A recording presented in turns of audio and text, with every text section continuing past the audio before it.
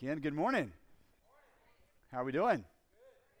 Good. I'll take you at your word. Good to see you all. If you're joining us online, welcome you to the conversation as well.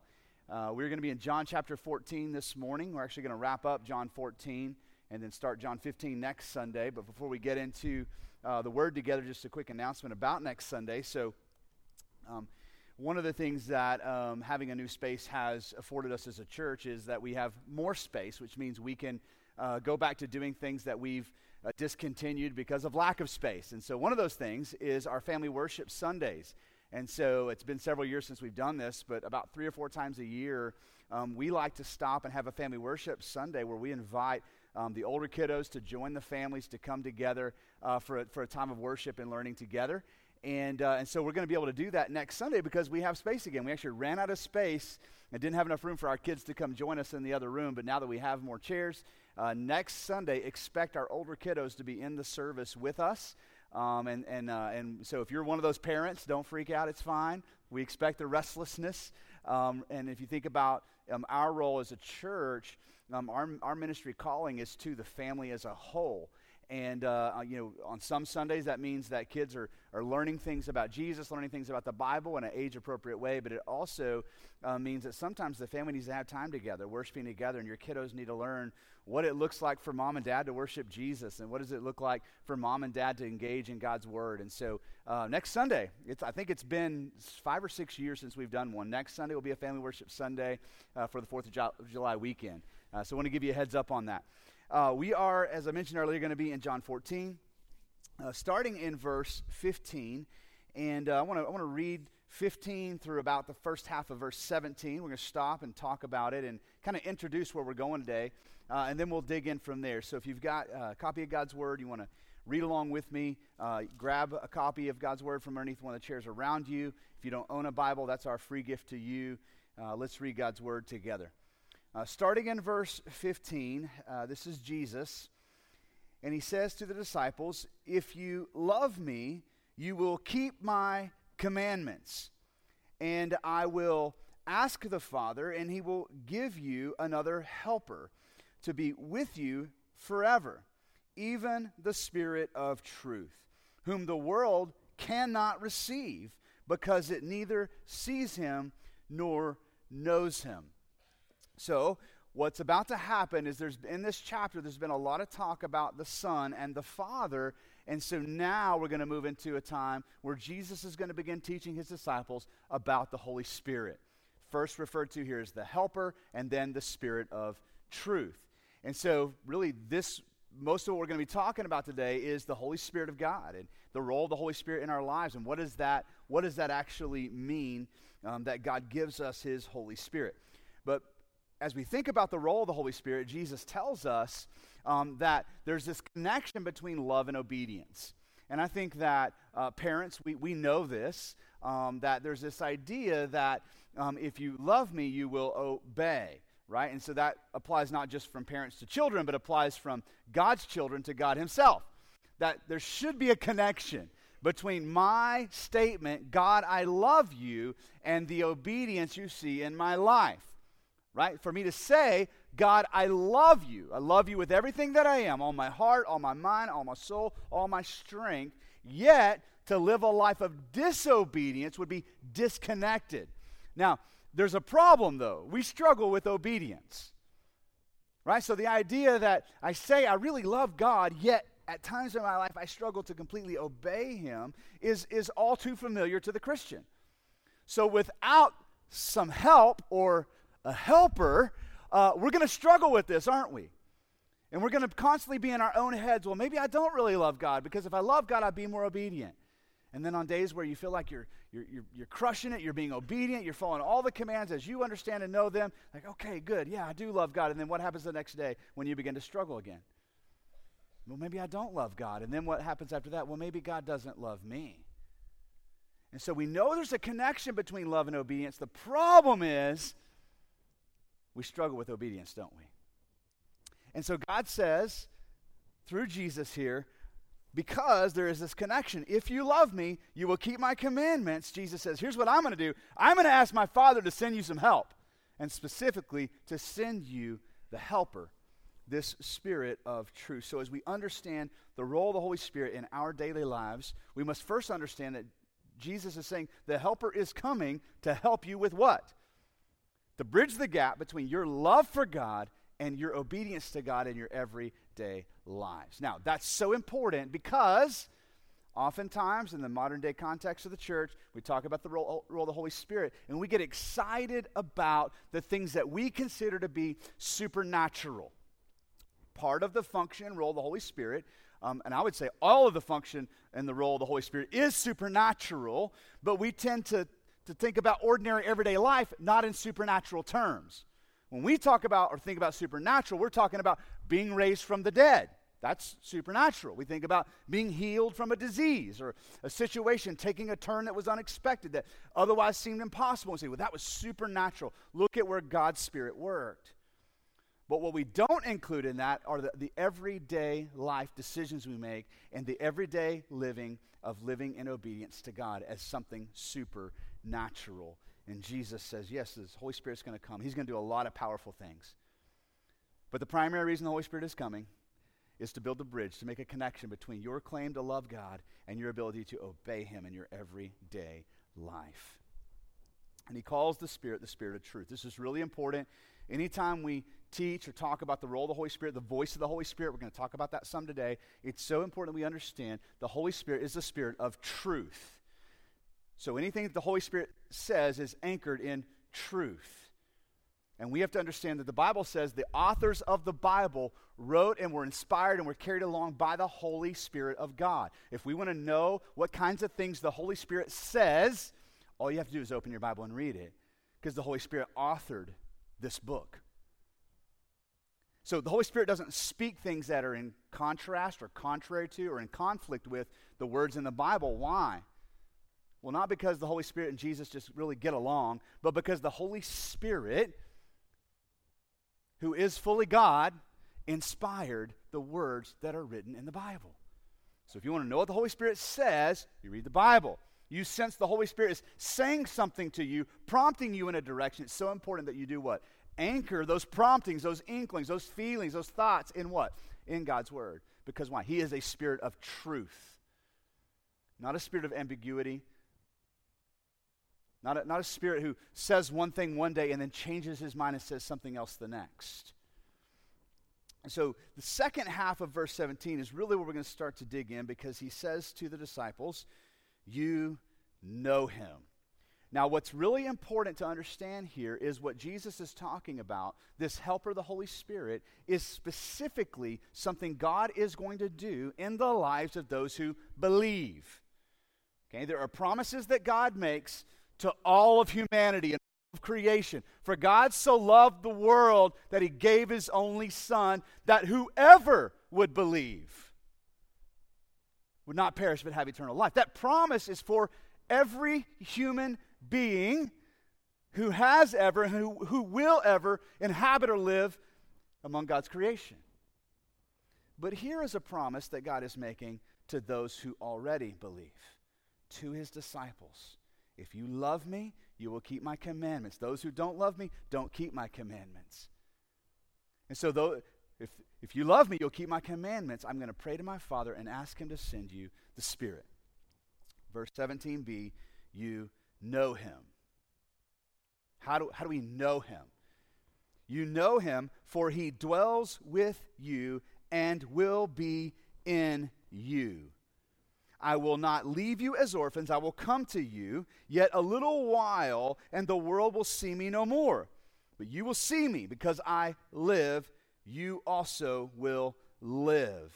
In that day you will know that I am in my Father, and you in me, and I in you. There's an illustration that I've used in the past, and I'm not going to do it today, but I'll describe it to you because I think it's helpful. To understand what it means that the Holy Spirit dwells in us, and Christ is in us, and we are in him. And the book of Colossians talks about this as well.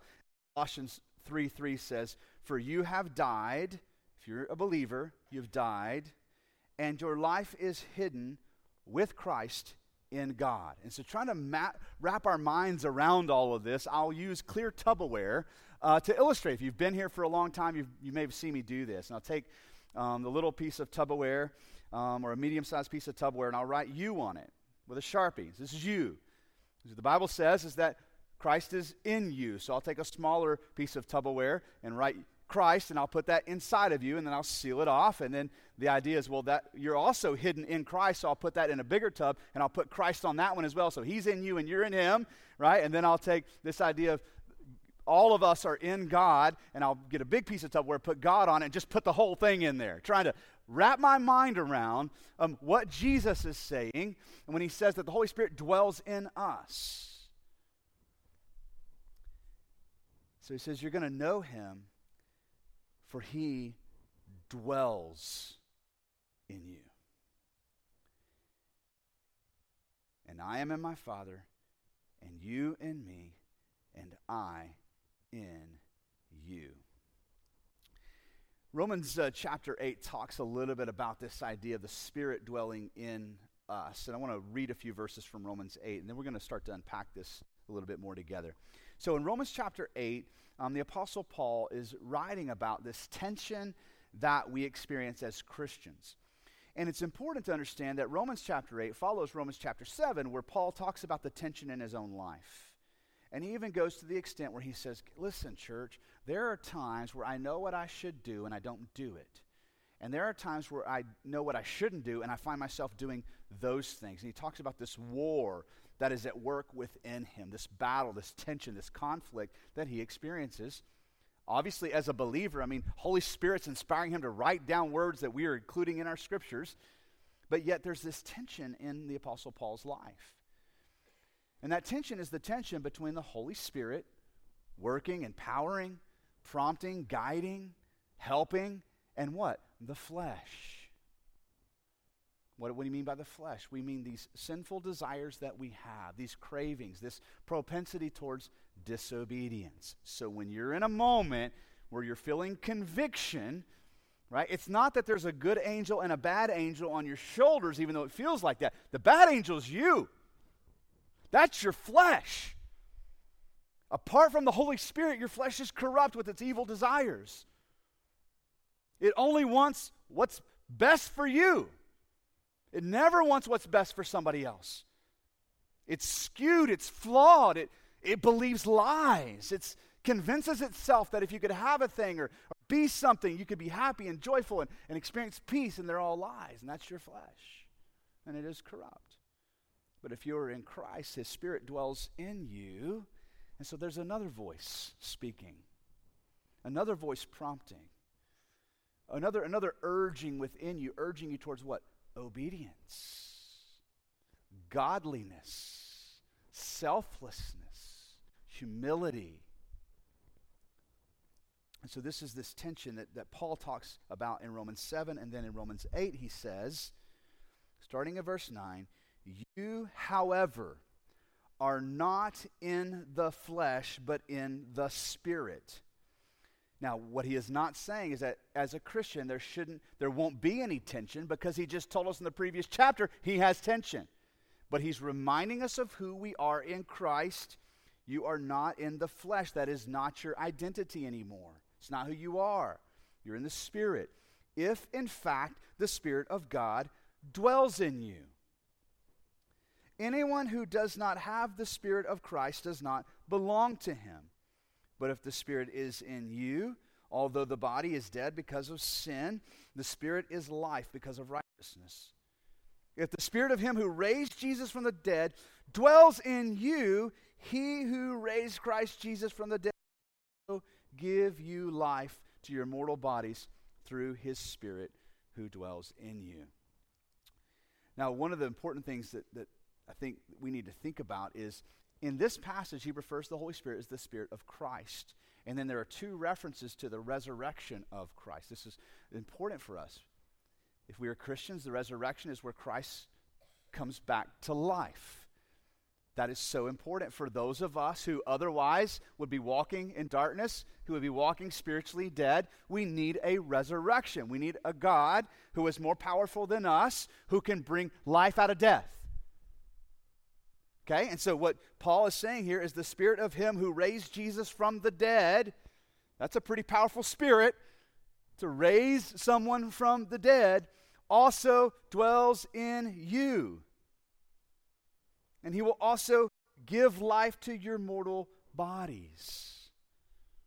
And this, we go back to John 14. This is why Jesus says, because I live, you also will live. That's a future tense reference. Just keep in mind, Jesus is just a few short hours away from betrayal by Judas, arrested, trial, torture, death on a cross. So that's about to happen within the next 12, 14 hours. All right, so there's going to be a moment coming really soon. I mean, these words are still going to be ringing in the air where Jesus' physical body is dead. And so he's giving them words that will give them hope during that time period. Like, hey, I'm coming back to life. But even as he says, guys, listen, you'll see me again. I'll come back to life. The same Holy Spirit that's going to raise me from the dead is going to be dwelling in you.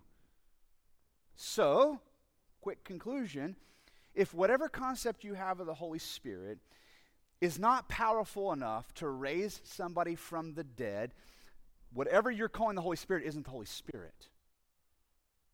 Maybe some kind of cosmic Santa Claus premonition that you have in your mind, some kind of ghostly idea of something spiritual that moves and does. But if the Holy Spirit, what you're calling the Holy Spirit can't raise somebody from the dead, it's not the Holy Spirit.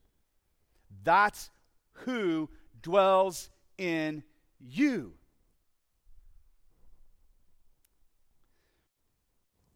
So verse 21, Jesus is going to return back to this idea of he who keeps my commandments loves me. Look at what he says. This is verse 21. Whoever has my commandments and keeps them, he it is who loves me. And he who loves me will be loved by my Father, and I will love him and manifest or make known myself to him. Judas, not Iscariot, said to him, Lord, how is it that you will manifest yourself to us and not to the world?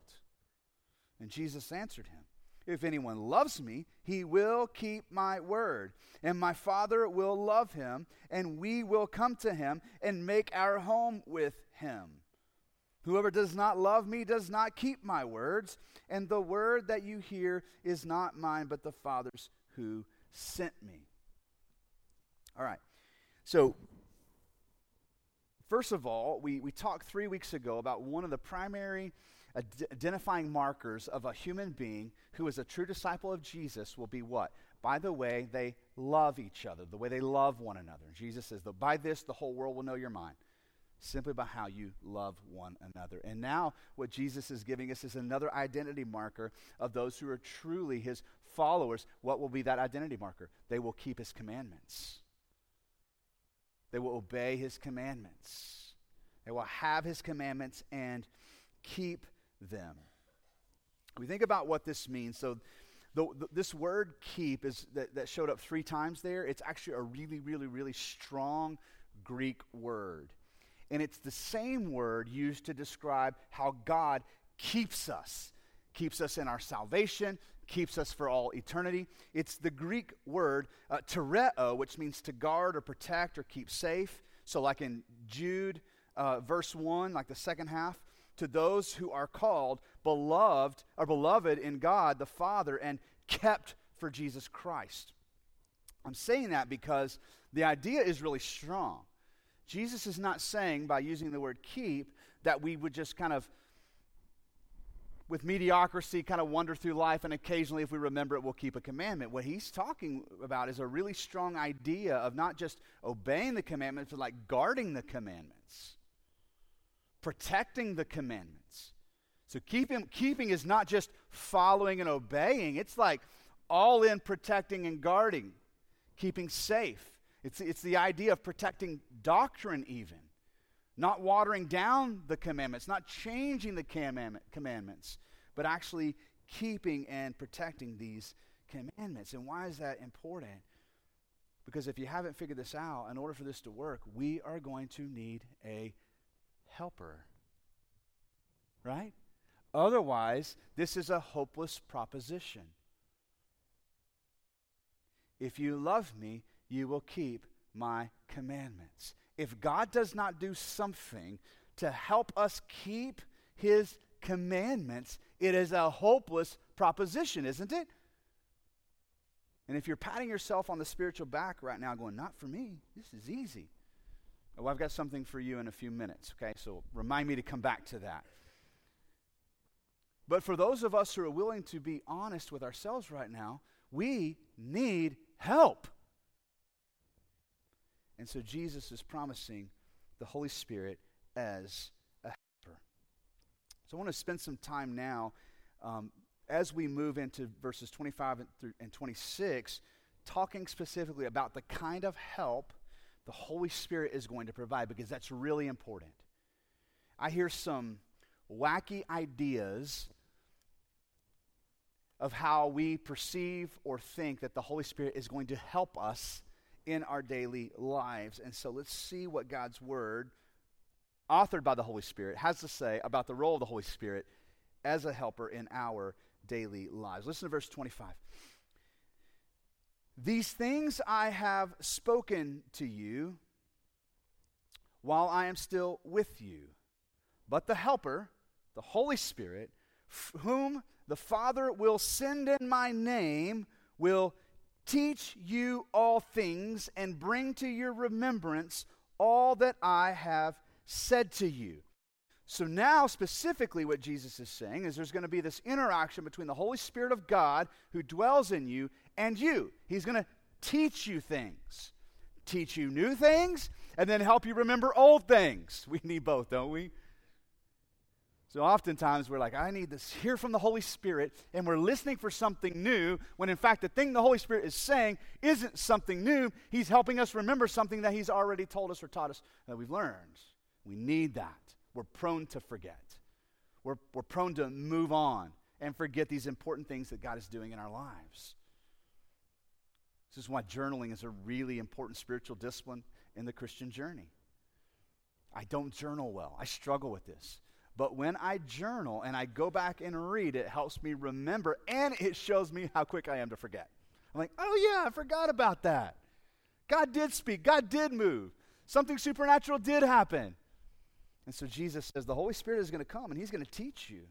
He's going to teach you all things, the idea of new things, reveal new things, and also bring to remembrance the things that I have said to you. You may have experienced, I hope you have. If not, I'm going to hopefully help you experience what I'm about to talk about. But one experience of the Christian journey is where you're in a conversation with another human being, and all of a sudden a scripture comes to mind that you didn't even realize you memorized, or it's been like forever. And you're like, whoa. I see it by the nod of a few. You're like, yes, I've experienced that. Okay, and it's not because you won the Bible memorization spelling bee when you were in, VBS when you were 13. Maybe that's where you learned the scripture. But listen, it's the Holy Spirit of God who brings that to remembrance for you. It's the Holy Spirit of God reminding you of things that you have heard from Jesus. And so as we think about the role of the Holy Spirit, I think it's important to talk about what the Holy Spirit doesn't do, and then that will lead us to what the Holy Spirit does do in our lives. So first of all, the Holy Spirit of God is not sent by Jesus to help you pick your lottery numbers. I mean, I'm not telling you not to pray for it, but that's not a promise that Jesus just made. Okay? Holy Spirit of God is not going to sanitize the air in front of you so that you don't catch COVID. It's not one of the functions and roles of the Holy Spirit of God, according to the Bible, according to his words. When he said, hey, here's what I want you to expect me to do, he didn't say that.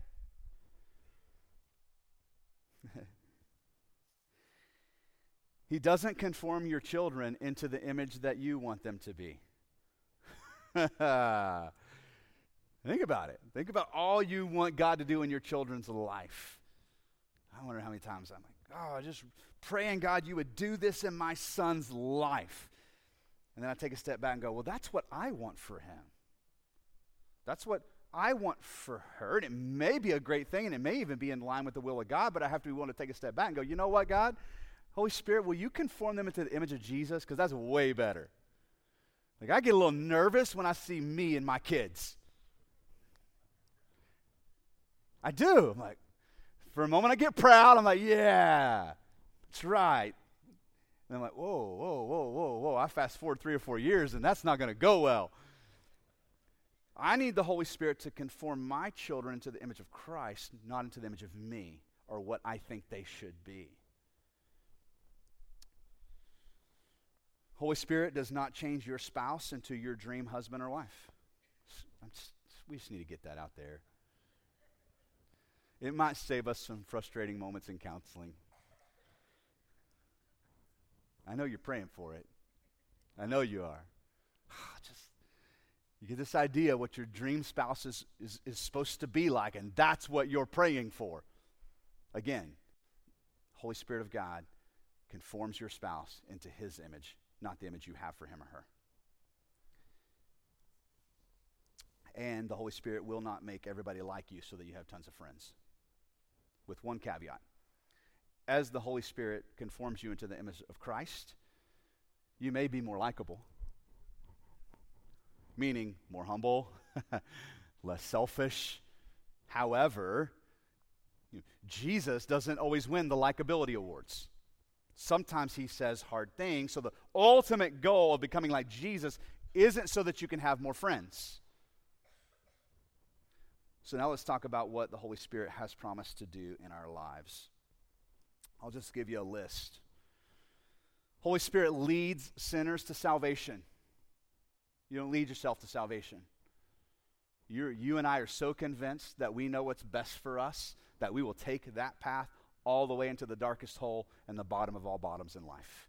It is the Holy Spirit of God that intervenes, opens your eyes to see, nudges you towards holiness and righteousness, and ultimately leads sinners to salvation. It's the Holy Spirit of God that reveals the will of God. God, your will be done on earth as it is in heaven. The Holy Spirit, the will of the Holy Spirit is the will of God. And anything the Holy Spirit is prompting and showing you is the will of God. The Holy Spirit regenerates sinners into saints, so we don't just stay sinners. If you're in Christ, Christ is in you, God's Spirit dwells in you, you are a saint. In the most theologically profound way, you are a saint. Anything that you can imagine in your mind about a righteous, godly saint, that's who you are in Christ. He causes believers to be born again into a new life in Christ. He guides believers through this lifelong journey of sanctification, which is the process of every day becoming what you already are in Christ.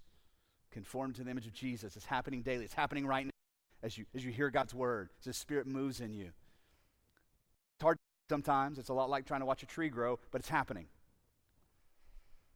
Empowers believers for Christ-like living, which we oftentimes refer to as the fruit of the Spirit, Galatians 5. He equips believers with spiritual gifts, and He eternally seals us and guarantees our inheritance in heaven. Those are things that the Holy Spirit has promised to do for those who believe. Now, I want to talk for a little bit now about how to know the voice of the Holy Spirit, because I think for most of us, this is where the disconnect comes in. How can I know that I'm hearing the Holy Spirit? What if I hear nothing at all? How do I start hearing the Holy Spirit? Let me give you 5 things that are critical for our lives if we truly want to hear the voice of the Spirit who dwells in us. The first thing is this: we have to be willing to quiet the other voices in our head. Okay? So what do I mean by that? I mean like the voices of culture. Culture has a voice. Ephesians 4 describes how this works. When the voice of culture is speaking, it's like being a ship out on a rough sea being tossed about to and fro. Or it's the idea of living your life and building your foundation on shifting sand. It's always changing, right? This is what I'm moving here, and that's the voice of culture. It's very inconsistent with itself. What is a moral and a virtue today will not be a moral and virtue tomorrow, and the next day it'll be the opposite of a virtue. It'll be a sin. It's always shifting, always changing. So we have to figure out how to quiet the voice of culture, which begins with recognizing it. For some of you, this is going to hurt. For some of you, you need to get off social media. Some of you just permanently. And I'm telling you, you will live. I've got my pulse on my watch right now. What's my pulse? My heart rate is 89. My heart's still beating. And I haven't been on social media in 4 years. I don't know what happens on social media unless you screenshot it and send it to me. Some of you, that's not it. Maybe it's talk radio. It's the news. It's your favorite news station. It's just constantly opening your mind up to the voice of culture. Now, for some of you, it's like, okay, maybe you just need to take a month and fast from social media. You will live. You'll find bandwidth up here that you didn't realize was gone and missing. Like, wow, I kind of want to read a book. Where did that come from? Because you're not reading this constantly. We also need to be willing to quiet the voices of our friends, well-meaning friends, even Christian friends. Sometimes in counseling, I will say or pray to the person I'm with, hey, I'm going to say some things, but what I don't want to do is I don't want to speak louder than the voice of the Holy Spirit. So I'll pray, God, anything that I say that is not in line with what you're saying to this person, Holy Spirit speaking, would you just let that fall on deaf ears? Here's a hard one, though. It's the voice inside yourself that needs to be quieted as well.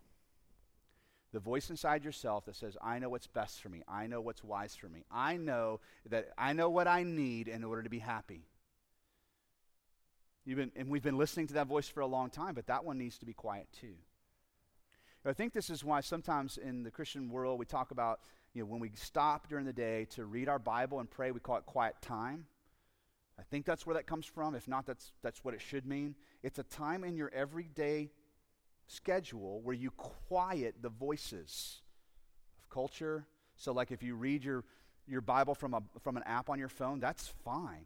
Just put it on airplane mode so your texts aren't coming through trying to speak while you're trying to listen to the Holy Spirit, right?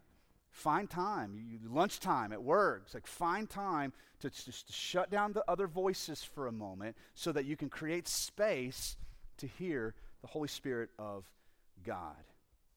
The second thing is this, and this is going to come up in the next chapter, is that you have to abide in the truth. What do I mean by abide? Well, first of all, you just need to at least be willing to read it. You got to open it, and that's the starting point. But you read it in a very specific way. When you read the Bible, first of all, you're not looking for you, you're looking for God. Let's start there. Okay? And as you look for God, you're listening for what He says. What are the kinds of things God says? Okay, so I mean time in His Word, abiding in it, but in such a way that literally you see this as a source of life. This is what fuels your life for the day. And when you read it that way, when you come across a commandment, you're a lot more prone to obey and to keep and protect when you recognize the commandments are leading you to life.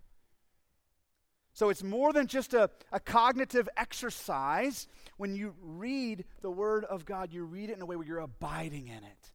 It's your spiritual umbilical cord. And I don't know if that works or not, but like this is where you see your real abundant life coming from. And so the second thing I would say is you have to read the Bible in a way where you abide in the truth, live in it, draw life from it. Now it's going to get more challenging. The third thing I would mention is you've got to be willing to pursue humility. Pursue humility. Now I'm just saying be humble when the opportunity arises. I'm saying pursue it because the opportunity is there perpetually. Pursue humility. Romans chapter 12, verse 3 says, "For by the grace given to me, I say to everyone among you, not to think of himself more highly than he ought to think, but to think with sober judgment, each according to the measure of faith that God has assigned." It's really not till the end of the book of Job that Job really starts hearing God. And that movement in the book of Job, those final 3 or 4 chapters, begins with God saying to Job, "Where were you when I built the universe? Where were you when I created the oceans?" And I said, "You can only come this far." And he takes whatever perception Job had of himself, he humbles him, and then what comes out of that, what? Is God speaking and Job hearing, leading to life. Now, again, I think the opportunities to pursue humility are perpetually, consistently, always there for each of us. But I'm going to give you an example of where, in my own life, where the opposite of humility, pride, keeps me from hearing from the Holy Spirit. So, and I've got to be a little telling on myself to do this. It's okay. My wife's not here, so she's not going to hear any of this unless she listens online. But so I was raised as I didn't have any siblings. I have some half brothers and sisters, but I didn't have any siblings close to my age. So I was raised like an only child, which means I did not grow up having to share much. And I've been pretty good at sharing most everything in life except for food. And so when I got married, I came into marriage and to this idea of, like, when we go out to eat, I thought the plan was I look at a menu, you get a menu, so we could pick what we want to eat, and then we order it, and then we eat what we want to eat. But that's not the perspective my wife came in, who has 2 siblings close in age, has a sister who's 18 months younger, and so she grew up knowing you have to share. And so I'm telling you from day one, it's like, can I have a bite of that? And it's like Joey on Friends, like, I don't share food. Like, no, I didn't order here, try this. I didn't order that. I don't want that. I ordered this, and I want all of it. Remember how I told the waiter, does this come with 2 or 3? He said 2, and I said, add 1. Like, I not only ordered what I wanted to eat, I ordered how much I want to eat. Now, thankfully, over like 17 years of marriage, a lot of this has been refined out of my life. I still struggle, though, with things like ice cream, and this has happened recently. I'm so embarrassed.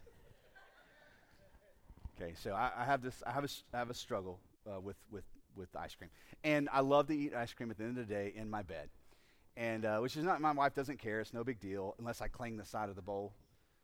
So you got to get a plastic spoon and Tupperware. That helps with that. But here's the deal: like, I have such a struggle with ice cream. Like, for me, it's an art. Building a perfect bowl of ice cream is an art. It really is. If you can't, it is. And so this was a couple weeks ago, and I get in bed, and I'm so excited about this particular bowl of ice cream because I've dialed it in. And I'm like, it's 2 different flavors together with a splash of milk on top because I like the crunchy. And then, and I had it just dialed in where I could just get like the perfect amount of each flavor or just the whole deal. And I said, what does my wife say? What you got there? My heart rate goes up. I'm like, I don't want to answer this question. I got my ice cream, and then you know what's coming. Can I have a bite? This isn't just like this is a spiritual dilemma for me in this moment. I know what the right answer is, okay? It's, sure, honey, have as much as you want. It's not what I said. I'm like, hey, I love you. I love you so much that I'm willing to get out of bed and go fix you a bowl of cream, any flavor you want that we have, any way you want it, and I'll bring it back to you and you can have that. So you're not going to give me a bite? Like, everything within me doesn't want to say the word no because I know how selfish that sounds. I'm like, no, maybe you didn't hear me. No, like, I'm willing to get out of bed, go into the kitchen all the way, those 30 feet, scoop you a bowl and bring it as much as you want. She's like, I just want a bite. I'll get you a bite then. I'll bring you a spoon of any flavor. Now, which turned into, I felt really selfish. Here, have a bite. No, I don't want one now, right? And then now it's like, we're at an impasse. We aren't going to resolve this conflict at all. There's no win-win here. The point is, it was one of the first times that I felt really convicted about being selfish about my ice cream. I've been selfish about my ice cream for as long as I've been eating ice cream, but it was one of the first times, like, I truly felt a conviction, and there was this, I'm telling you, like a Romans 17 wrestling. You know what to do. Do it. No, I don't want to do it.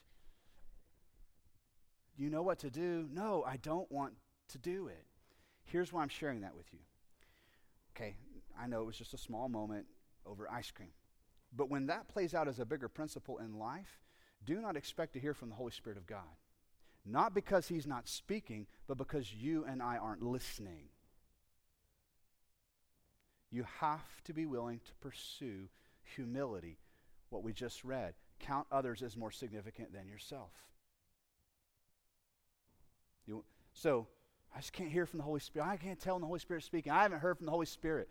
My first question to you should be, what are you doing to pursue humility? Because if you're not, guess what you're doing? You're turning up the volume of your own voice. No wonder you can't hear from the Holy Spirit. All you can hear is what your voice is saying. And I'll add another part to this.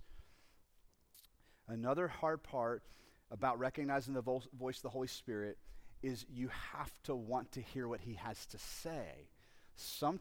Oftentimes, the Holy Spirit speaks things to you you don't want to hear, like share your ice cream.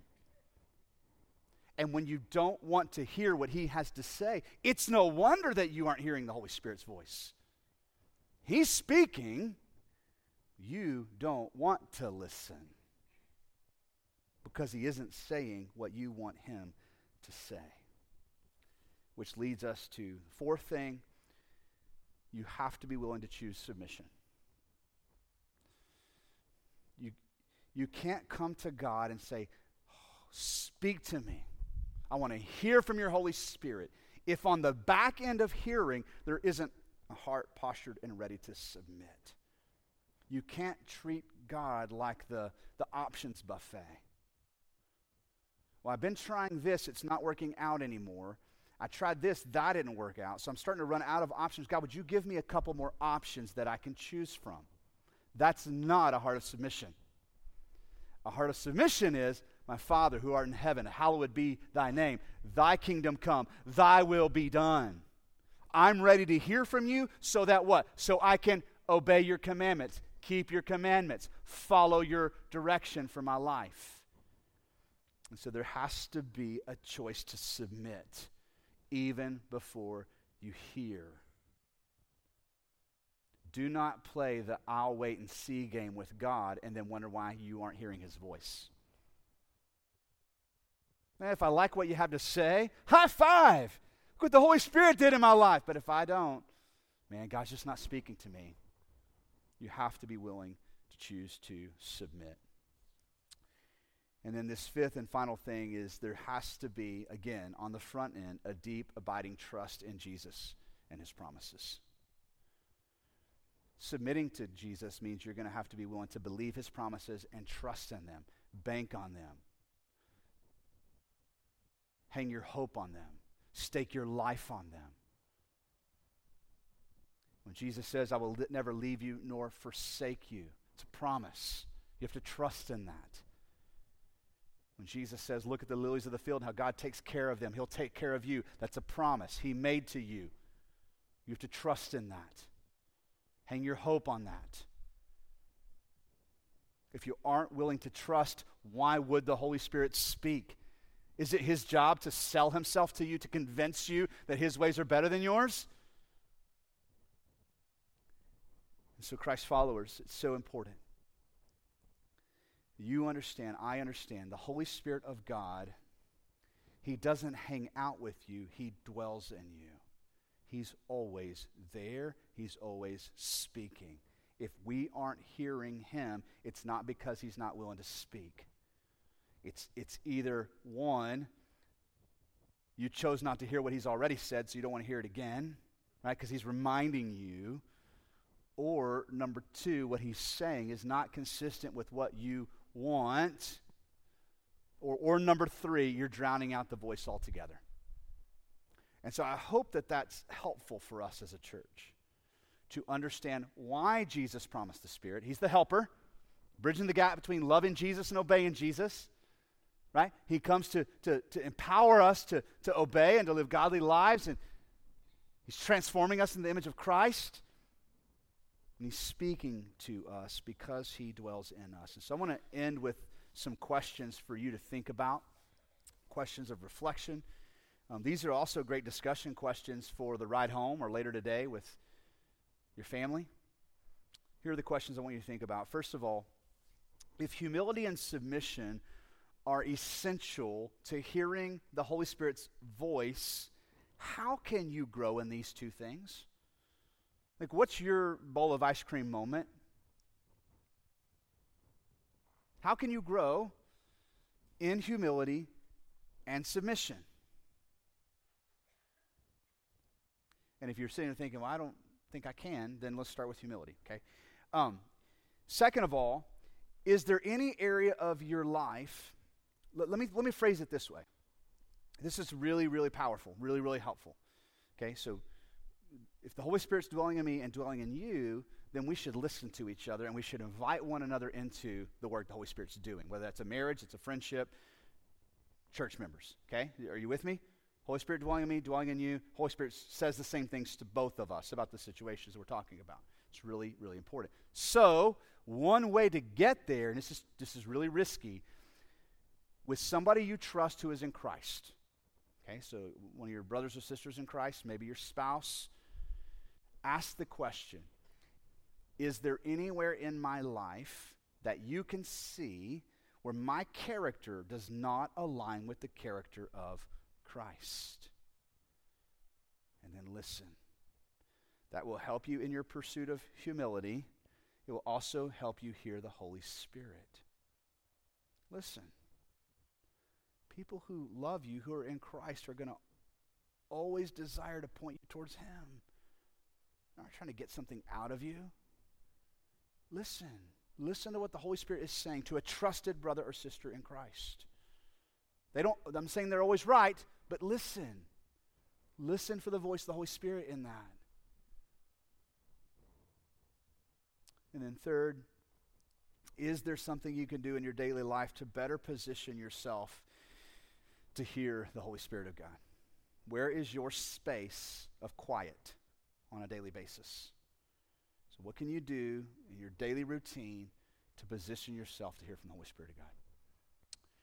I want to, in just a minute, as we wrap up, our prayer partners, if you've noticed in this new room, they come down to the front so you can see who they are. They got name tags on.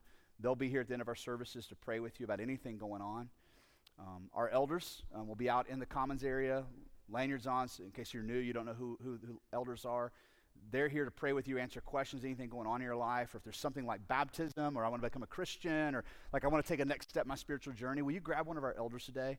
Just say, here's what God's speaking to me, here's what God's doing in my life, and let them be a part of that. Our worship team's going to come out in a minute, and they're going to be leading us in a time of singing. If that's where you are singing, let's sing together, let's worship together. So however God is speaking to you and moving in your life, I'm encouraging you to respond to that. All right, so let's pray together.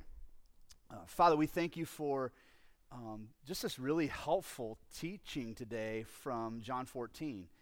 And thank you, God, for the way that your word speaks to us in very powerful and convicting and helpful ways. God, that's my prayer today, is that for each of us here today, anybody listening online, God, that we would walk away from this time in John 14 with a more clear understanding of the role of the Holy Spirit in our lives, but also a more clear understanding of how to better position our hearts to hear from you. God, we know that so often the reason we don't hear from you is because we're too anxious to hear from ourselves. And so would you teach us how to quiet our own voice? Would you teach us how to quiet the voices of our culture? And God, would you teach us to recognize your voice? That your Holy Spirit in us would bridge the gap between our love for you and our obedience to keep your commandments. So Holy Spirit, we're inviting you, not just into this room, but into our hearts, to speak, to work, to do supernatural things like change our hearts. We pray all this in the powerful name of Jesus. Amen.